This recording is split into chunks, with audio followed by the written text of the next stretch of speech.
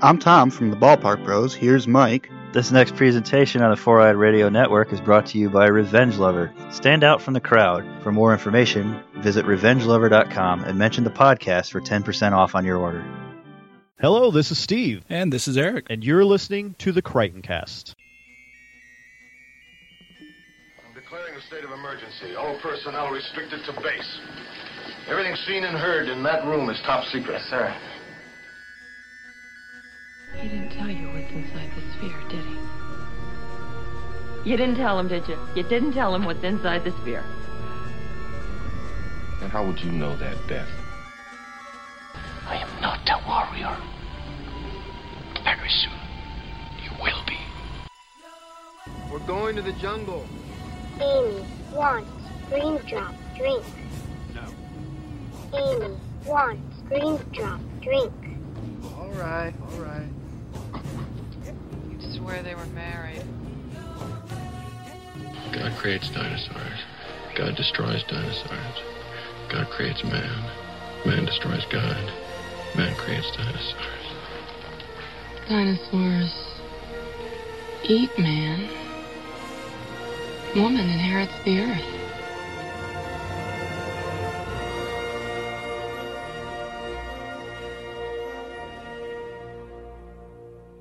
Welcome back to another episode. This time, let's take you to Africa in the wild Congo.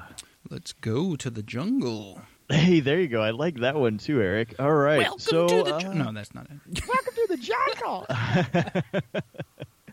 I did not realize how huge the time span was between novel and movie, and it's not even the longest time span of all of his movie adaptations that Michael Crichton had. But today we're going to talk about Congo, the 1980 book and the 1990, was it 5 or 96 movie? 95. 95 and the 1995 film adaptation.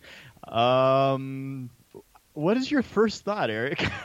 Right off the bat, this is well, I'll tell you a little background on this one. This was the last Michael Crichton book that I read when I was going through his collection. After having experienced Jurassic Park the film and getting interested in Crichton's work, obviously reading Jurassic Park and then going back and rereading other things, I had not gotten to Congo by the time the movie came out. So I saw the movie first. Oh. And it completely made me not want to have any interest in reading the book. So I read everything else that he had put out at that point before finally getting around to Congo, and it was more of a I sometimes get this kind of completist thing going on where I've read everything of his except this. Well, okay, I'm going to read this. Yes, I did not enjoy the movie, but I'll give the book a chance. Book's great. I'm like, dang, why did I put this off so long? Right? Yes. The book this is another example of the book far outshining the film, in my opinion. I would completely agree. And this is one of the ones where I kind of had a little bit of hope. If you've listened to our Disclosure episode, you know that with Disclosure, watching it the second time around, I truly enjoyed the movie so much more than I did the first time I'd seen it. And I thought maybe Congo, it's been a dozen years since I've seen the movie last. Maybe it'll be a little different. And there were enjoyable characters and parts, but on a whole, it's still one of my bottom movies as far as it's concerned. And the thing that really threw me, so I read the book first and then the movie, so I was opposite of what you did. But what threw me so much was the laser. But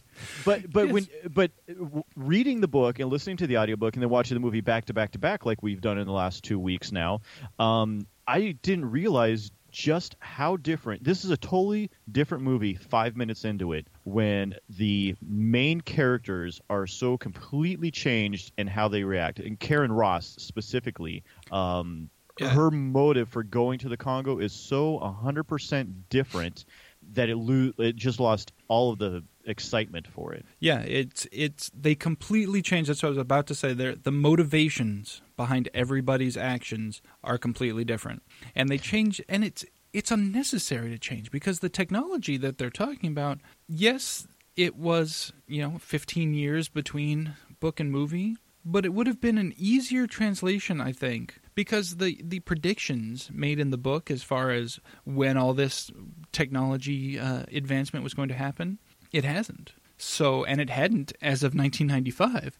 We're still using microprocessors. Yes, they've gotten smaller and smaller, but we're still using microprocessors. There's no magic diamond processor out there yet that's taken the world by storm. So they could have used the original story with only slight tweaks. And instead, they make this absolutely ridiculous...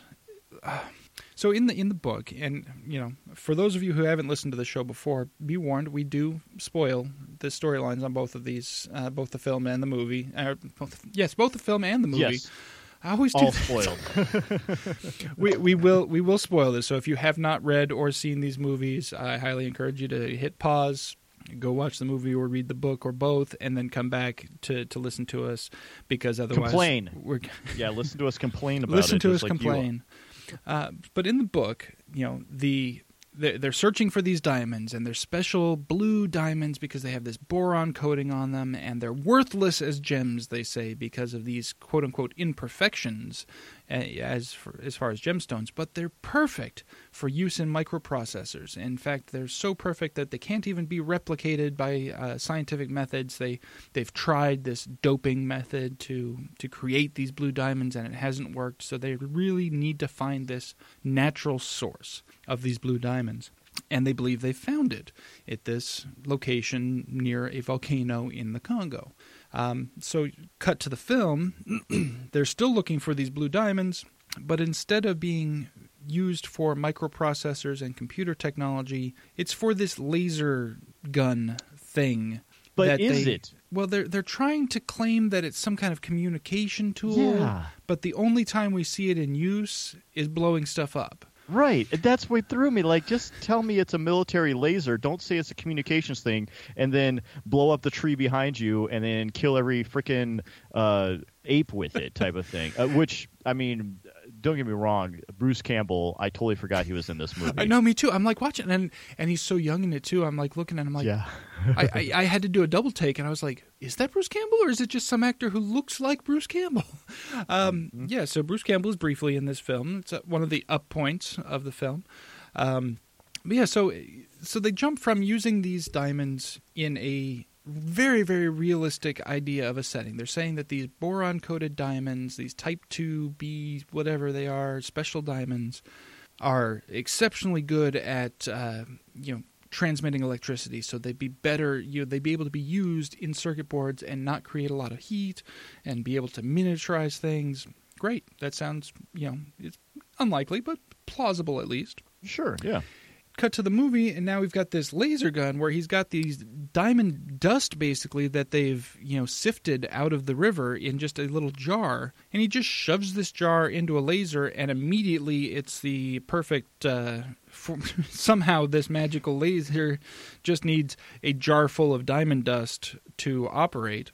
Not to mention, when we get talking about the end of the movie, I've got even more complaints about this laser gun. But, so he's got just this jar of diamond dust that they've sifted. They've discovered the source of the diamonds because they've been sifting in the river, and like panning for gold basically, but in this case for diamonds. So they're moving up river to find. So far, we're tracking with the book. That's how they did it in the book as well. They found some in the river, so they're following it upstream to find the source. Makes sense. Mm-hmm. Okay, right. I'm on track with you now. A jar of diamond dust just shoved into a laser is not going to make a focusing crystal, guys. That's not how lasers work. Nobody thinks that. Literally nobody thinks that's how lasers work. No. But it gets worse when we get to the end of the movie as well. But so besides that, so far in the movie, which we haven't seen much, we're seeing this initial expedition to the Congo by this company that in the book it was ERTS. In the movie, they changed it. It was Travacon or TC, Travis. Travacon. Travacon, because Travis or whatever was the owner guy. Yeah. Another character completely changed between book and movie for no reason that I can think of. No, and that's the sad thing is I really want to say every character, like Munro is probably the closest to his character in his book, but the character in his book is just so much better. The rest of them, like you said, they're going at this for completely different reasons. And in a book, you really feel like with Karen Ross and with Peter Elliott that this is all about the greed of humanity and how you think you're doing something better, but then when it really comes down to it, like I loved in Peter Elliott's character when he all of a sudden is discovering this brand new gorilla, this brand new ape, and he's thinking about how famous he could be and stuff like that. It's a character trait that's just not in the movie at all. Yeah, you don't get that. He doesn't care at all, and that doesn't make sense. He's a primatologist. Yes, he cares about this one particular gorilla that he's been caring for her entire life. But yeah, they make so many radical changes to these characters that were completely unnecessary. Let's talk about Karen Ross for a minute here. Okay. In the book, she's described as a young woman who is absolutely brilliant, especially at mathematics. She is a savant at mathematics. She started figuring out calculus at a very early age. She started getting into computer programming with it, and so she's advanced very quickly within this company. However, she's still a woman, and she's still young, and because she's focused on her career and her job and what she does, she doesn't socialize very much, so she's kind of labeled as standoffish. I'm sure that the talk around the water cooler would probably be a little bit more direct than saying she's standoffish, but that's the portrayal we get, and she is very much interested in going on this expedition to prove herself. I believe in the book they say that she's been on 1 or 2 field assignments, but they were very small field assignments that were either not very far away or not very difficult terrain. They talk about the levels of difficulty of the terrain that they're going on, and the things that she's been out on before have been much more easy. And now she's really, really wanted to go out and prove herself on this mission. It's very, very hard terrain in the Congo, and everybody's telling her, no, you're too young. You're just a console hot dogger, they call her, because she's a computer programmer. Right. She's a female and a young and a programmer. She shouldn't be out in the field, and she just wants to prove herself, which is a great way to start a character's entire story arc. When they have something to prove, then exactly what their mission and plan is to prove themselves. Hey, I can do this just like the rest of you, type of thing. Exactly. And you really get that sense from her. You get that sense that she's very smart, and yes, she is standoffish, but it comes from a place of most people aren't on her level, so she's not going to spend a whole lot of time talking to them unless it's work related. But she doesn't come off as being mean or vindictive in any way. She's really focused on her job, and she wants to get this done. Mm-hmm. Then cut to movie Karen Ross, played by Laura Linney.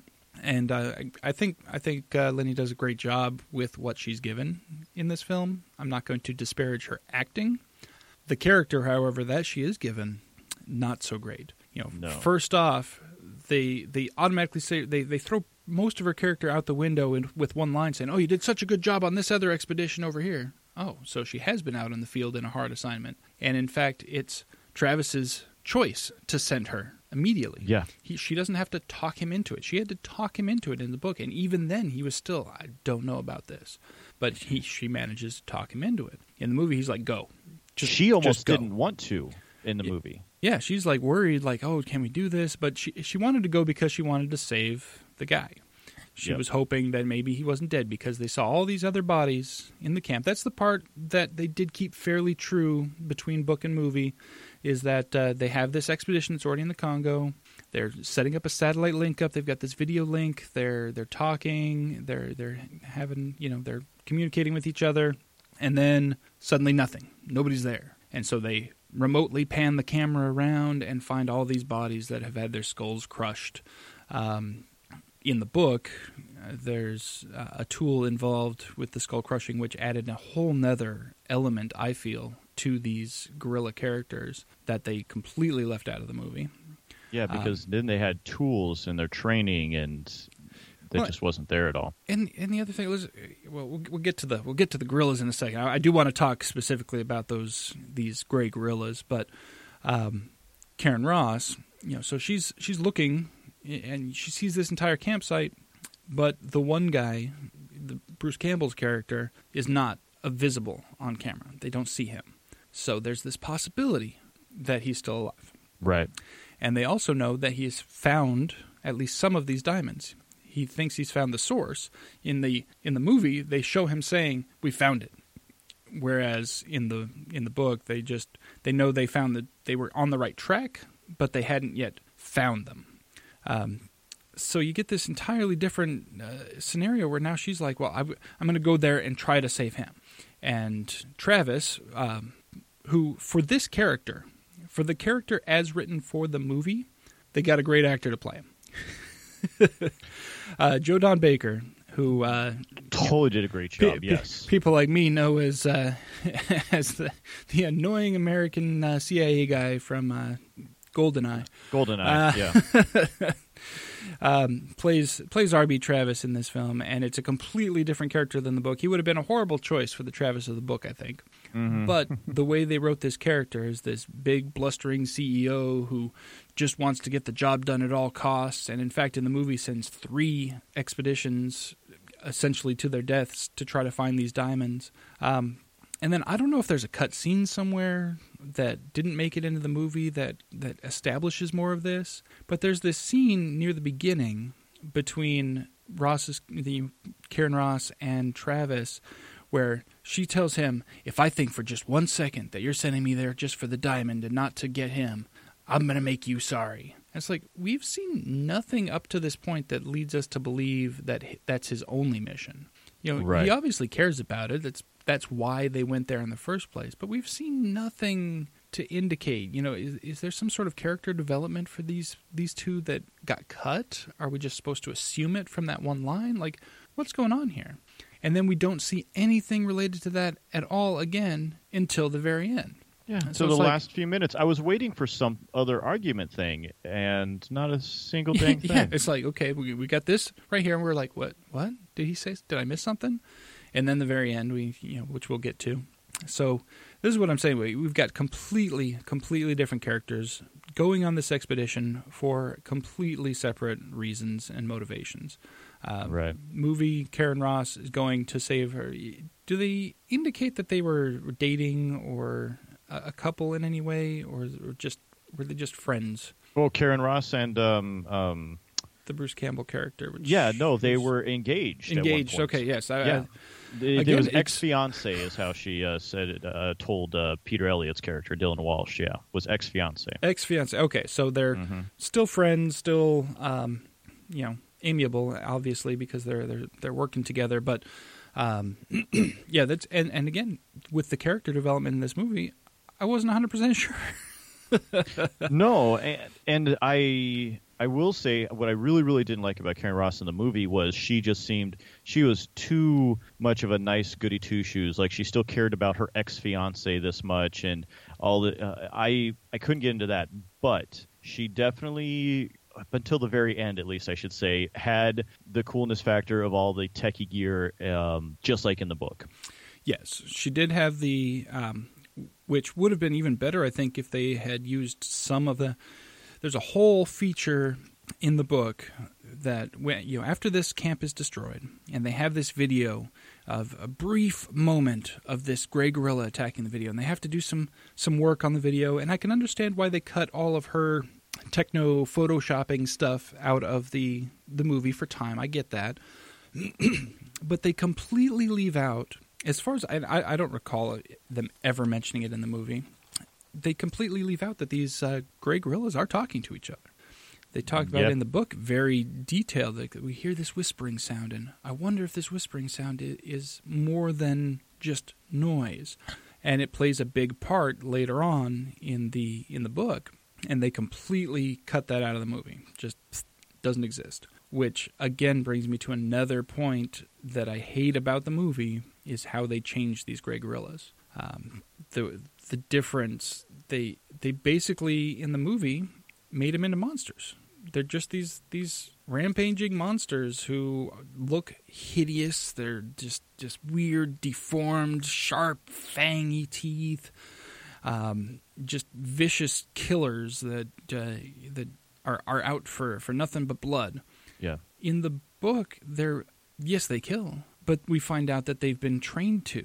That was their job. They were trained to be guards for this diamond mine, and they do it because that's what they think they're supposed to do. But their appearance is basically similar to a normal gorilla, except they're gray, as opposed to being black or dark brown with just some gray or white on the back. They are all gray. Their actual skin under their hair is lighter than a gorilla's. But other than that, they're described in the facial features as looking like a gorilla. Well, and even in the book, they talk about how there's such a family dynamic when they run across the 300 of them they count in the daytime. It's only at nighttime when they actually attack, and it's the males that are doing the attacking. So yeah, it is just this trained, they're defending their territory thing in the book, which makes a ton more sense versus the let's slow down the film a little bit while this one's coming at you. It was just out for blood. They had nothing to do but wanted to kill people type of thing. Yeah, it was them making these gorillas into monsters. They wanted a movie monster. And the whole point of the book, I felt, was that these weren't monsters. They were just living. And we were the monsters for coming into their territory and trying to take what they were trained and learning to protect.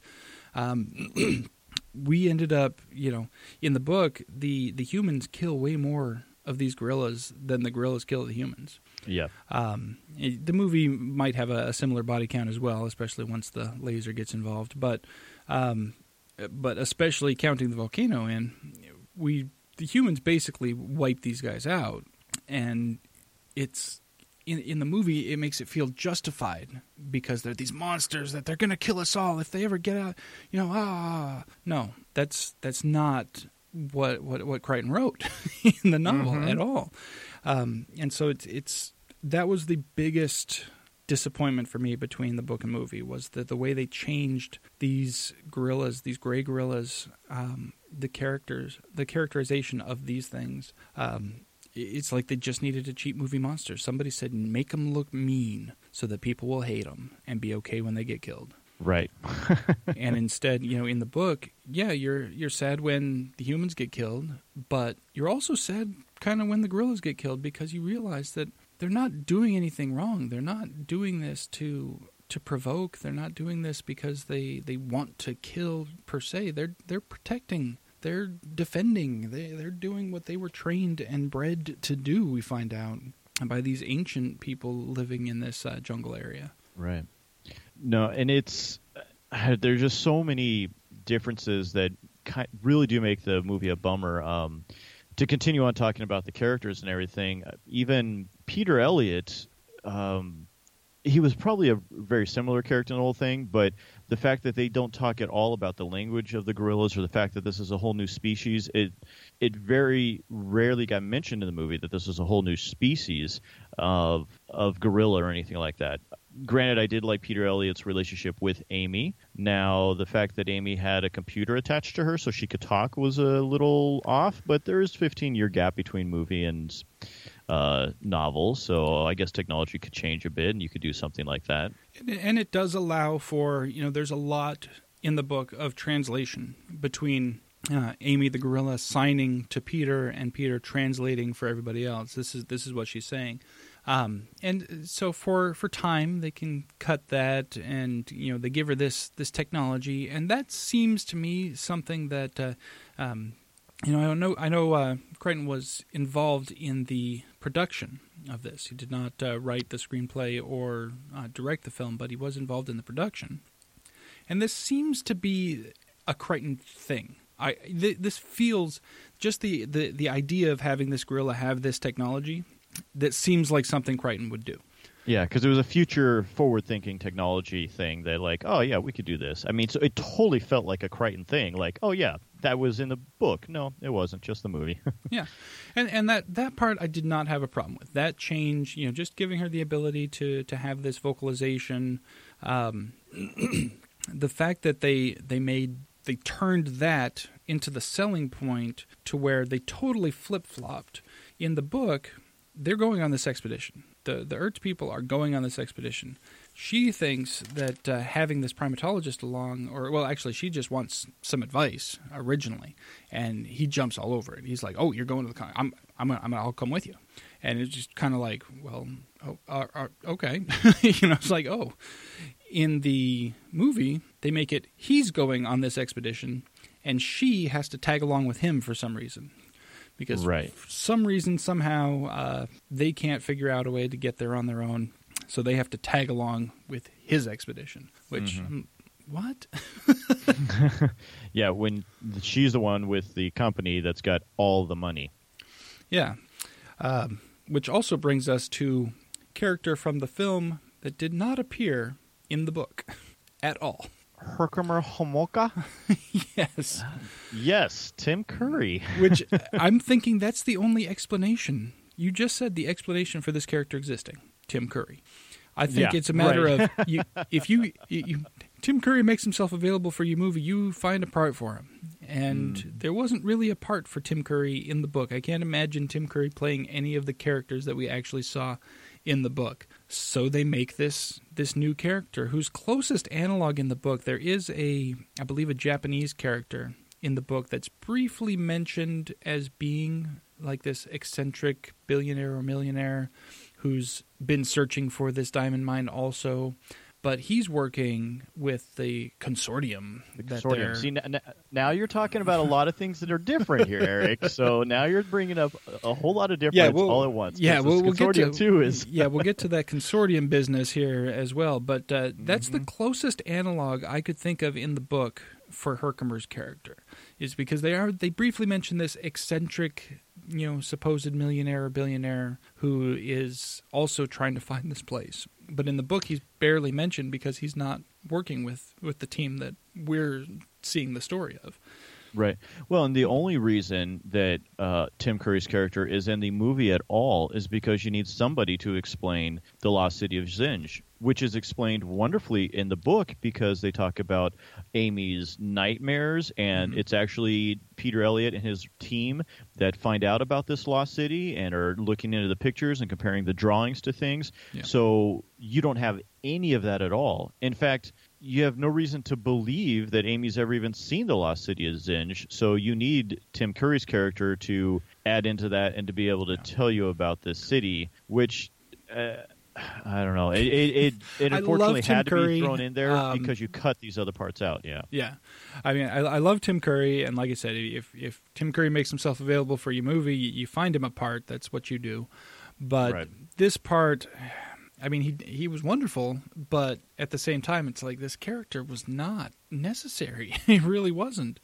And the way they used him to explain the city, it came off as way more cheesy than we get in the book. In the book, we get these descriptions. One of the big differences, or one of the smaller differences, I should say, is that in the movie, Amy's been painting these things that she's supposedly been dreaming about, and there's these junglescapes that she's been finger painting, and they all have this eyeball-looking thing in them. Whereas in the book, she's painting these junglescapes that looked like they have buildings with half-moon or crescent openings for the windows. Like there's this very distinctive window pattern. And that's how they end up finding, like, oh, well, we found this, what was it, 14th or 15th century painting that somebody had done that depicted this city in the jungle with these crescent windows. And that, to me, makes so much more sense than, oh, this eyeball she's painting is the eyeball that they're worshiping in this city, and I have this ring that has this eyeball in it, and... Like, there's eyes everywhere. Like, you could... Right. She's painting an eyeball. She could be dreaming that somebody's staring at her. She could be dreaming that she's looking in a mirror. I mean, eyeballs are way too common a thing to immediately jump to Lost City of Zinj. Is the Lost City of Zinj the only city in all of civilization that has an open eyeball, or all the rest of them closed eyeballs that were done? Like, that's because he made it's an open eye. And, well, okay, who cares? I'm sure there's plenty of those all around the world from civilizations of people watching you, an open eye. So, yeah, it was far-fetched. We're starting to get into the far-fetched territory here. Yeah, it's one of those changes that I didn't understand why they went with the eye.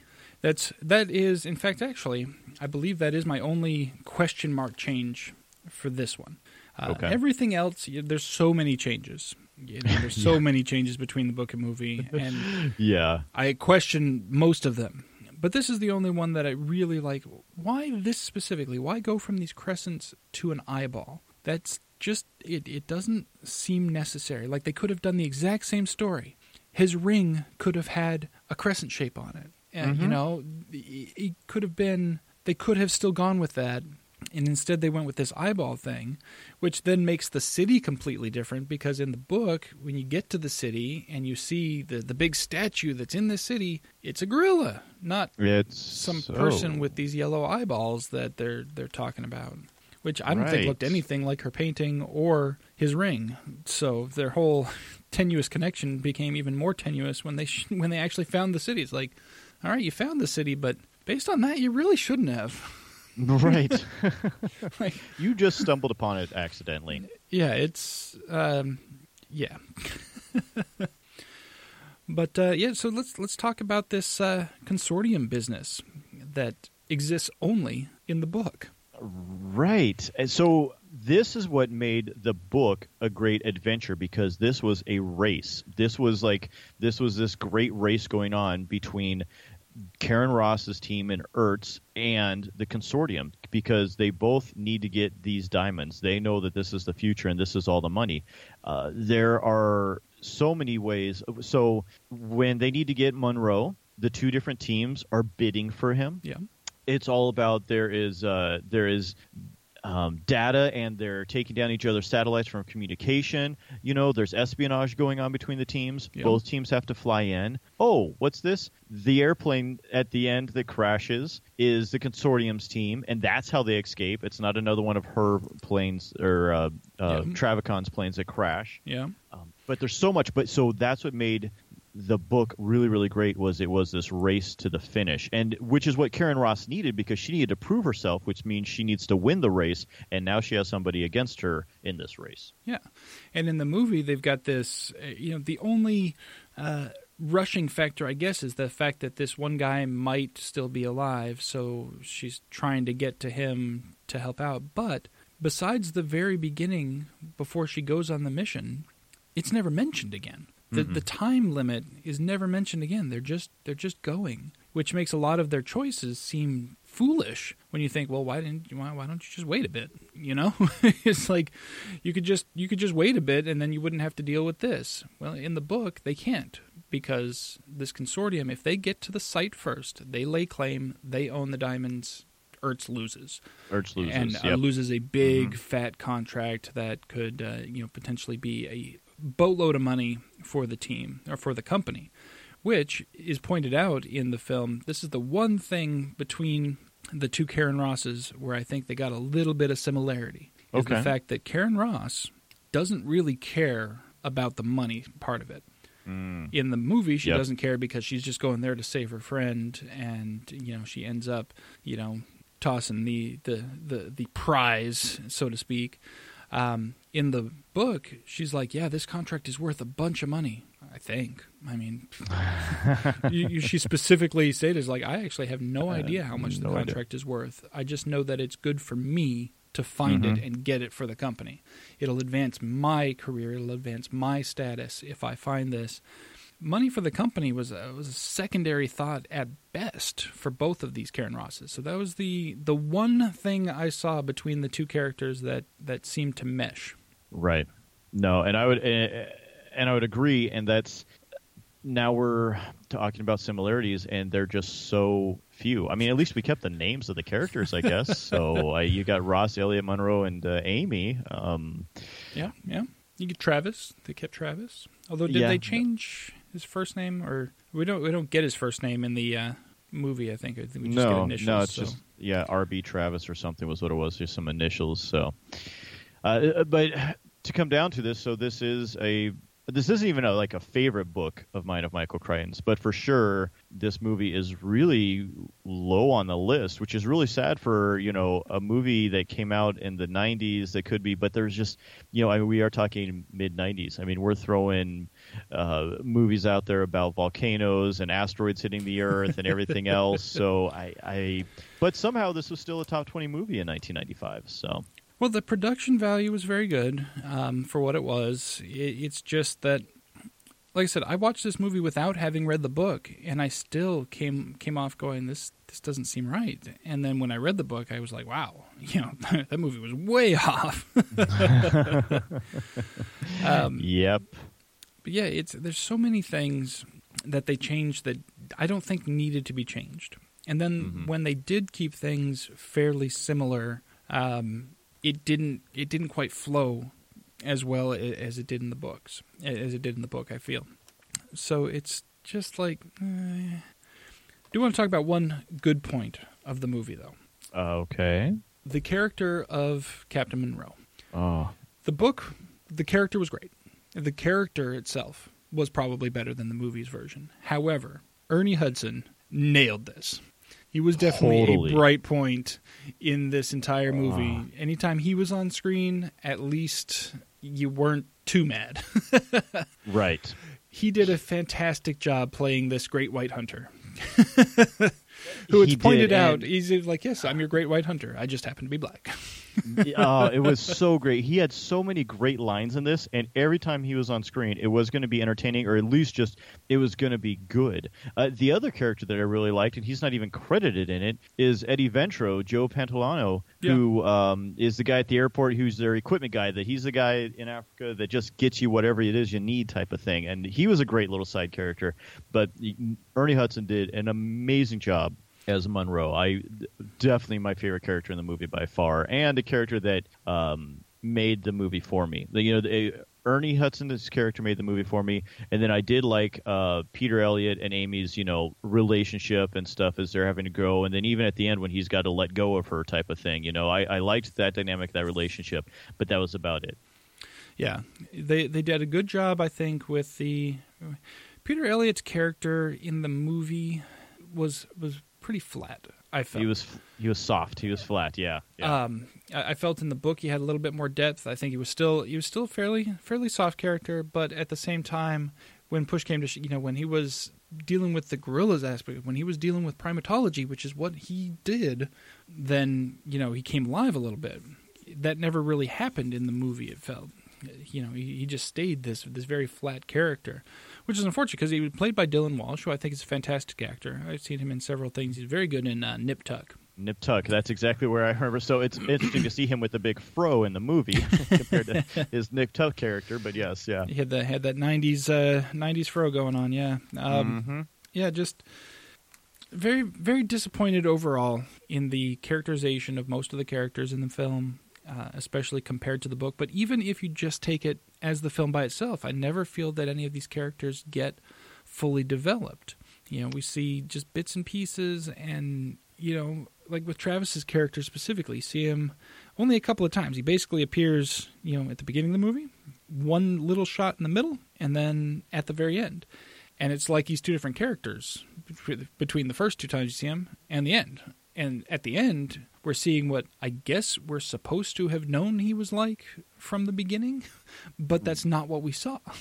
Right. We saw him as, in the beginning of the movie, he's this CEO. He wants to get this contract. He wants to get these diamonds, and he's definitely set on his mission, but he does still seem like he actually cares about the people involved. He looks visibly shaken when they find out that this party's been attacked. He looks even more shaken when he thinks that Ross's party has been attacked. Mm-hmm. Another big change between the movie and the book. They lose communications. Ross's party loses communications with the Houston team way early, and then they just don't have any communication beyond that. Whereas in the book, their communication back and forth plays a large part in their figuring out what's going on with these gorillas. So I'm like, wow, they lost communication, and Travis thinks that another party's been lost. And he seems visibly upset by it, and it doesn't seem to me like it's about the diamonds. It seems like he's very upset to have lost Ross in this party. He's like, no, I'm mad about it. And then at the end, we're supposed to believe that all he ever cared about was the diamonds, and that was it. And it's like, well, we didn't get that impression. Again, is there a missing scene somewhere that we don't know about? Yeah. Because the characterization just seemed to change between those instances. Yeah, and we are definitely talking two very different things between the book and the movie. I mean, they just have to be separated, because I had forgotten about the fact, you're right. Throughout the book, on and off, Karen Ross has communication with Ertz the entire time, because there's even a point in the very end where she ignores the warning that they need to leave because the volcano's going to erupt. So it solidifies how single-track minded her character is, that she doesn't care about anybody's life that's with her. She needs to find these diamonds so she can prove herself. Yeah, and they point that out, and they point out in the book that she's had this psychological profile that they've drawn up, that they know that when it gets to late stage, nearing the goal, she could lose track of sensibilities and basically just go all out to try to make the goal and maybe make some bad choices. And then we see her do exactly that.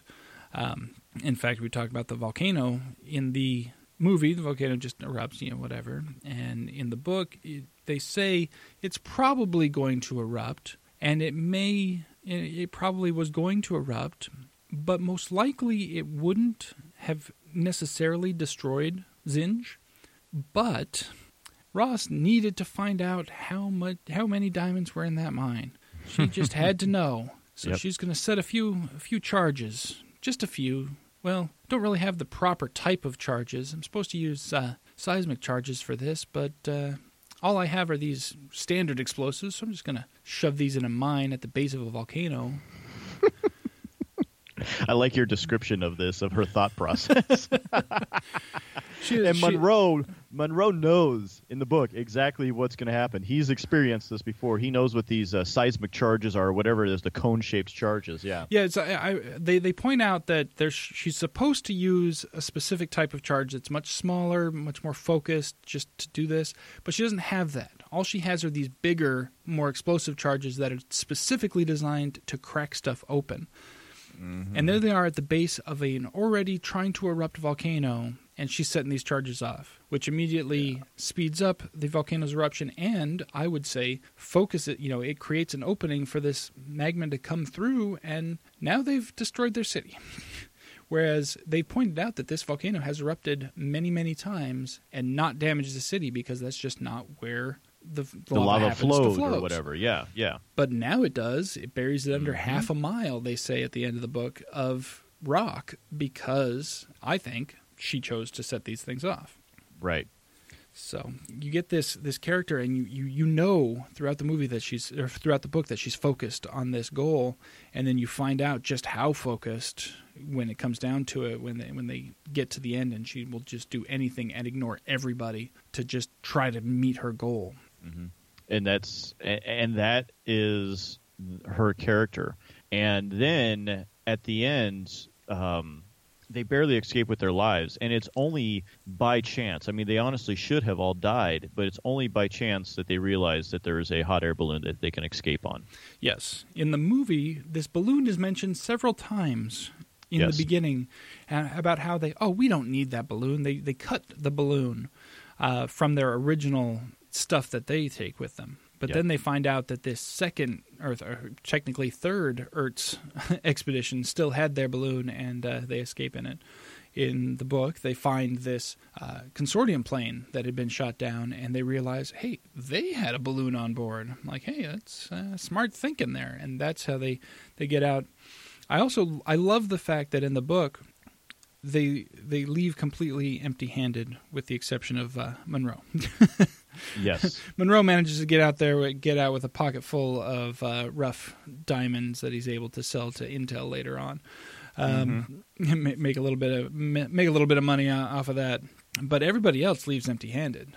Elliot does not get he wanted originally a skeleton of these new gorillas, and then he was like, actually, you know what? I want one of their brains. I want to freeze one of their brains. If I can get a whole body back, he's thinking about his fame and fortune for finding this new species, and he ends up with nothing. I mean, Not so a little thing. and nothing that he can't even tell the story because there's no proof left because all of these gorillas got covered in lava.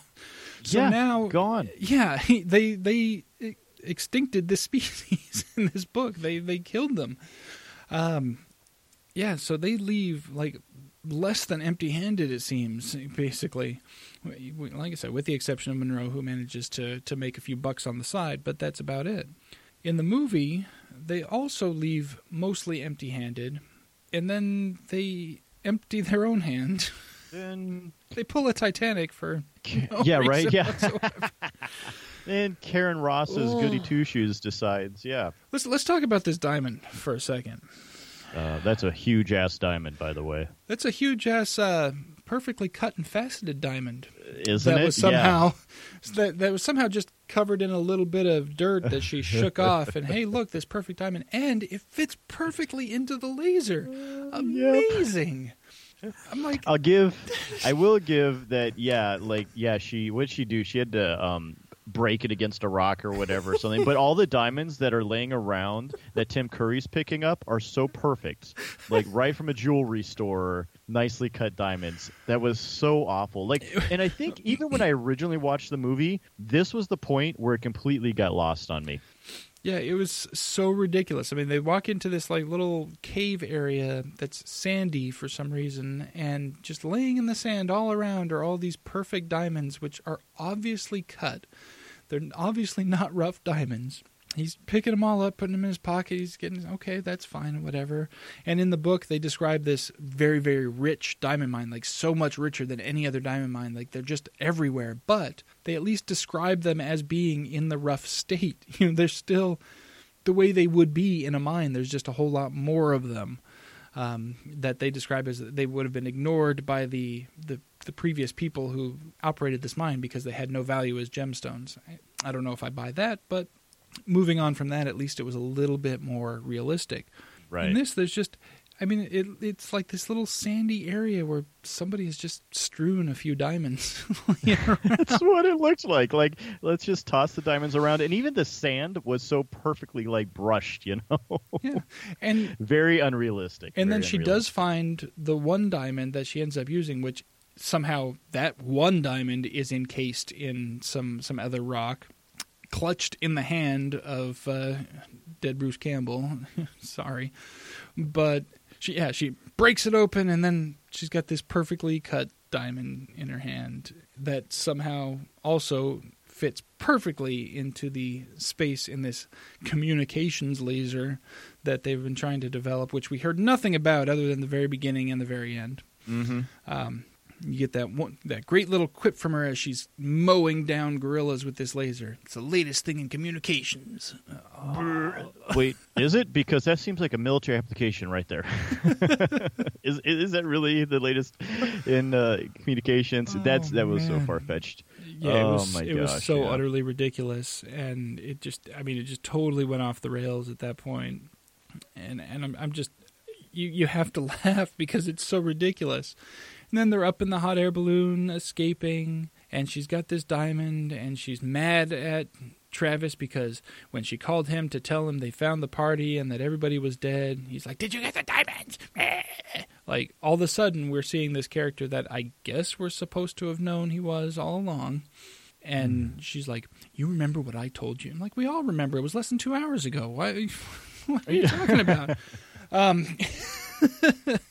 And so they're floating away in the balloon, and she pulls the Titanic with this one. They went to go find this source of diamonds. They find the one diamond, which evidently is all they needed in the movie. They just needed the one diamond to power the one laser.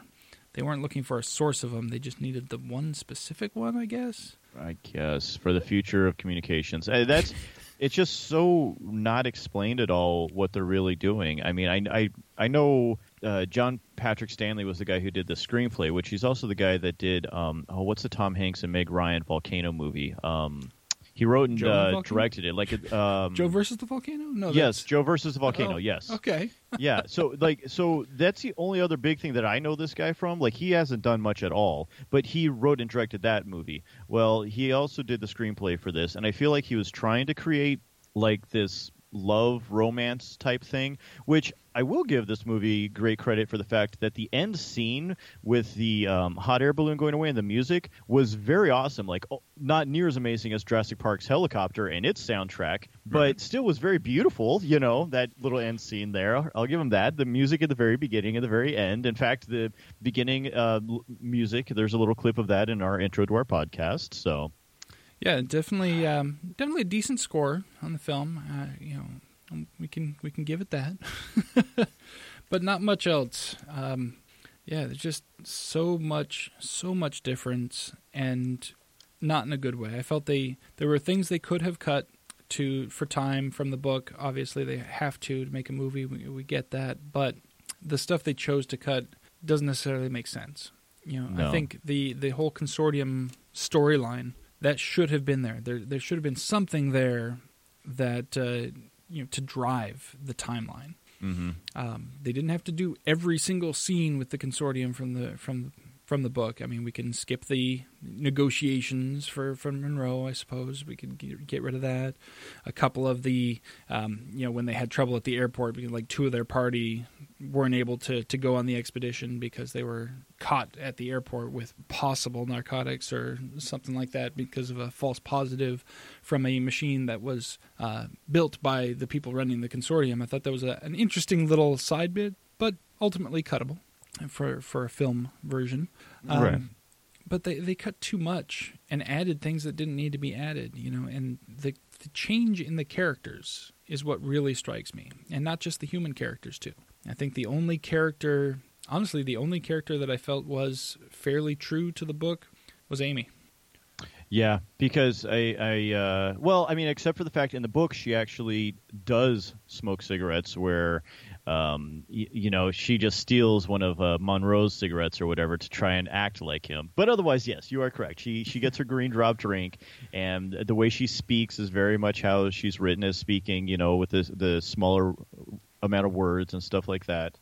Yeah, there's a lot more explanation in the book about how she speaks and the way that Peter not only has to translate the words that she's actually signing, but then the meaning behind them because she doesn't always know the right words or understand the right words. So she's using combinations of other words to, when they figure out, like I love the explanation when they figure out that she's having bad dreams. She says sleep box. And they're like, "What do you mean sleep box? Are you talking about your bed? You don't sleep in a box. You have like a nest area that you build for yourself and you sleep in. So that's not it." And then they realize that she talks about the TV being a box, and so she's watching the TV, she's watching the box, and so they think, "Oh, maybe she's turning the TV on at night and it's disturbing her sleep." So. But then they realize, over time and working with her, that she's talking about she's seeing images in her mind while she's sleeping that she assumes are like TV images. So she's putting these things together, and they have to work that out. Like, oh, she's having bad dreams. Mm-hmm. And, you don't necessarily have time for all of that explanation in a movie, but that really helps to solidify like how these characters are interacting with each other. So it's one of those things. But yeah, I think the character, the way they did Amy's character, I thought was probably the truest to the book of any of the other characters.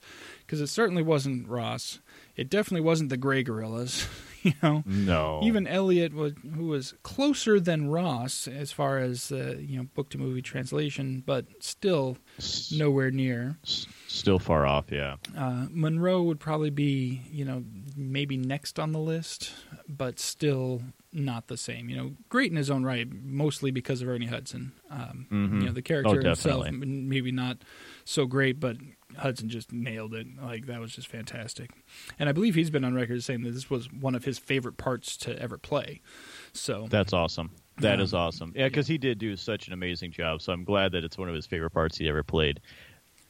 So I will say there was one character in the movie that did not appear in the book who I really enjoyed, And I'm trying to, I cannot remember the name of the actor. I've seen him in a ton of stuff. He played like the military, the African military guy. Oh, yes. His interaction with Tim Curry's character in the movie. So great. When the rice cakes. Stop eating my sesame cakes. Stop eating my sesame cake.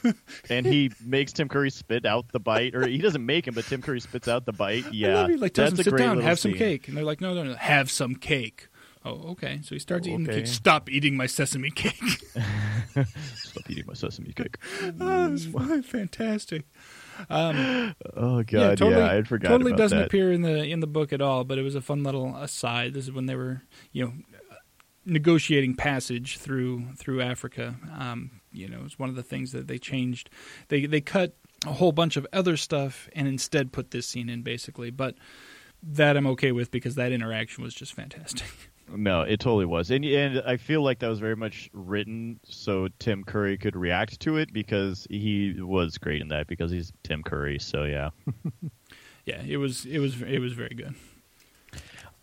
There's just so much to say about this book that you definitely shouldn't even bother with the movie. I will give the movie one little credit. There was the cool little 1990s throwback in the opening scene of when we meet Amy.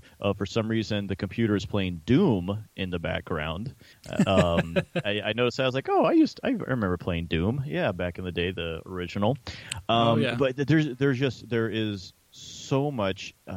This is a novel that was written very much Michael Crichton. It's got your scientific explanations of things and your descriptions of things that you feel like this is so true in fact, which the whole Amy Gorilla thing was. That gorilla's name was Coco back in the 70s, the new sign language and everything like that. So it is a good book, but I definitely wouldn't even bother with the movie. I don't know. I don't want to say that though because I loved Ernie Hudson's character. Like I just need Ernie Hudson's parts in a YouTube video somewhere. Somebody must have done that. Just all of Ernie Hudson. Ernie Hudson. Give us a Captain Monroe supercut of Congo. Because that would give us the scene that I was talking about. It was Delroy Lindo was the actor. That's it. Yes, that's his name. Yes. I'm like, I know I've seen him in a ton of stuff. He played Captain Wanta.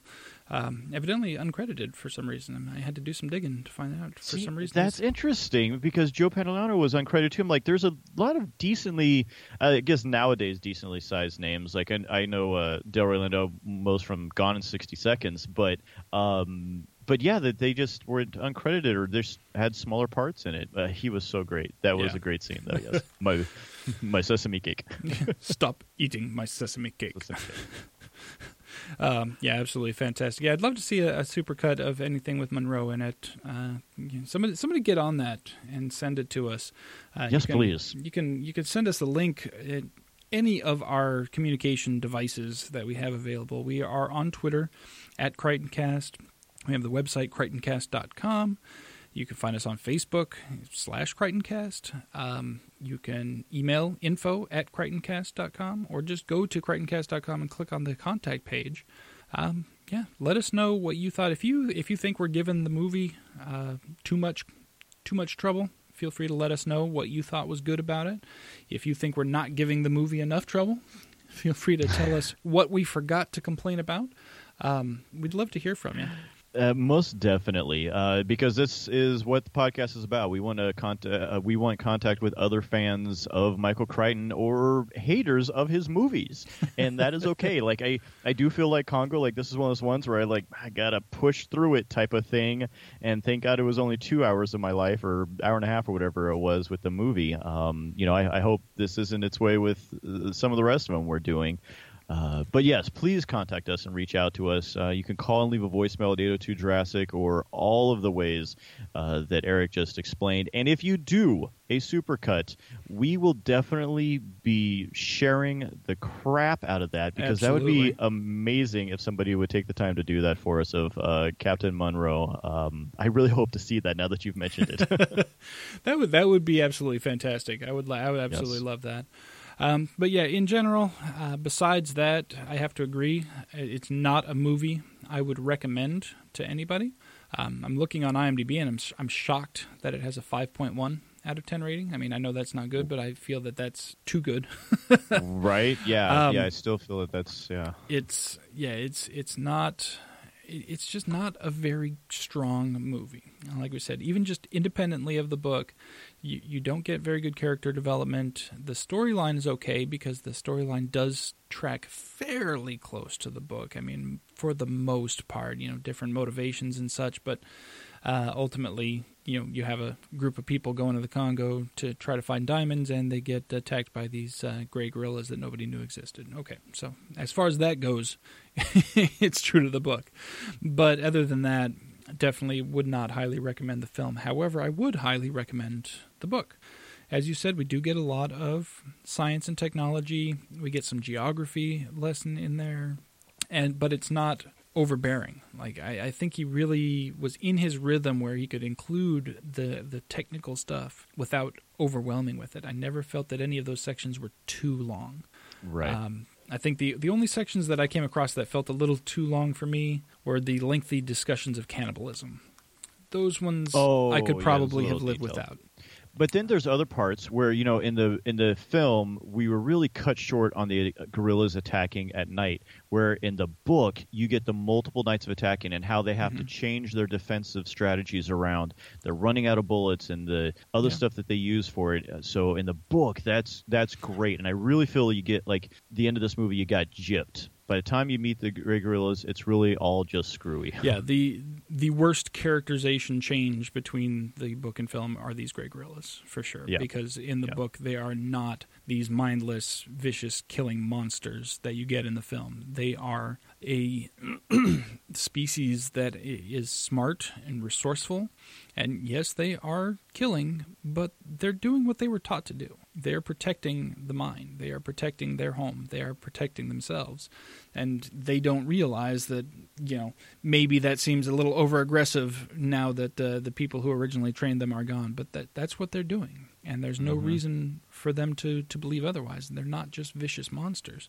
In the movie, they just wanted a monster. And you can tell just by looking at you look at an image of what these supposed gorillas look like, and they're monsters. And that's not how they were depicted in the book at all. No, they weren't, not at all. So stick with the book in this one, folks, for sure. Yep, I concur. Yeah. So thank you very much for listening to another episode of the Crichton Cast. We hope you've enjoyed. Please reach out and let us know. Keep us posted on how you're enjoying our show and your hate or love for whatever it might be, Michael Crichton. Hey everybody, Eric here to tell you about a special promotion my charity Comicare is running. We are up for a challenge and we need your support. At Comicare, we spend all year traveling to hospitals and collecting smiles from children and their families, and leave comic books behind to keep the smiles going. Well, now we want to see your smiles, and we want to post them on our pages too. This July 20th through 23rd, we will bring Arizona Tony Stark to the San Diego International Comic-Con and take on one of our biggest challenges yet. We will have 4 days to collect as many pictures as we can of smiling supporters with Tony. How many can we collect? 100? 300? 500? We'll run for the 1,000 mark, but you never know. Will you pledge a couple of pennies for each photo we collect? Just think, if you pledge just 2 cents per picture and we collect 100 photos, your donation will be $2. If we collect 1,000, $20. Either way, a small price to pay to be part of our continuing mission. We appreciate all your support in the past, and we know you will enjoy being a part of this adventure. So please visit comicare.org/1000smiles. That's comicare.org/1000smiles. Visit our page, click that pledge button, and throw us a couple of cents per smile.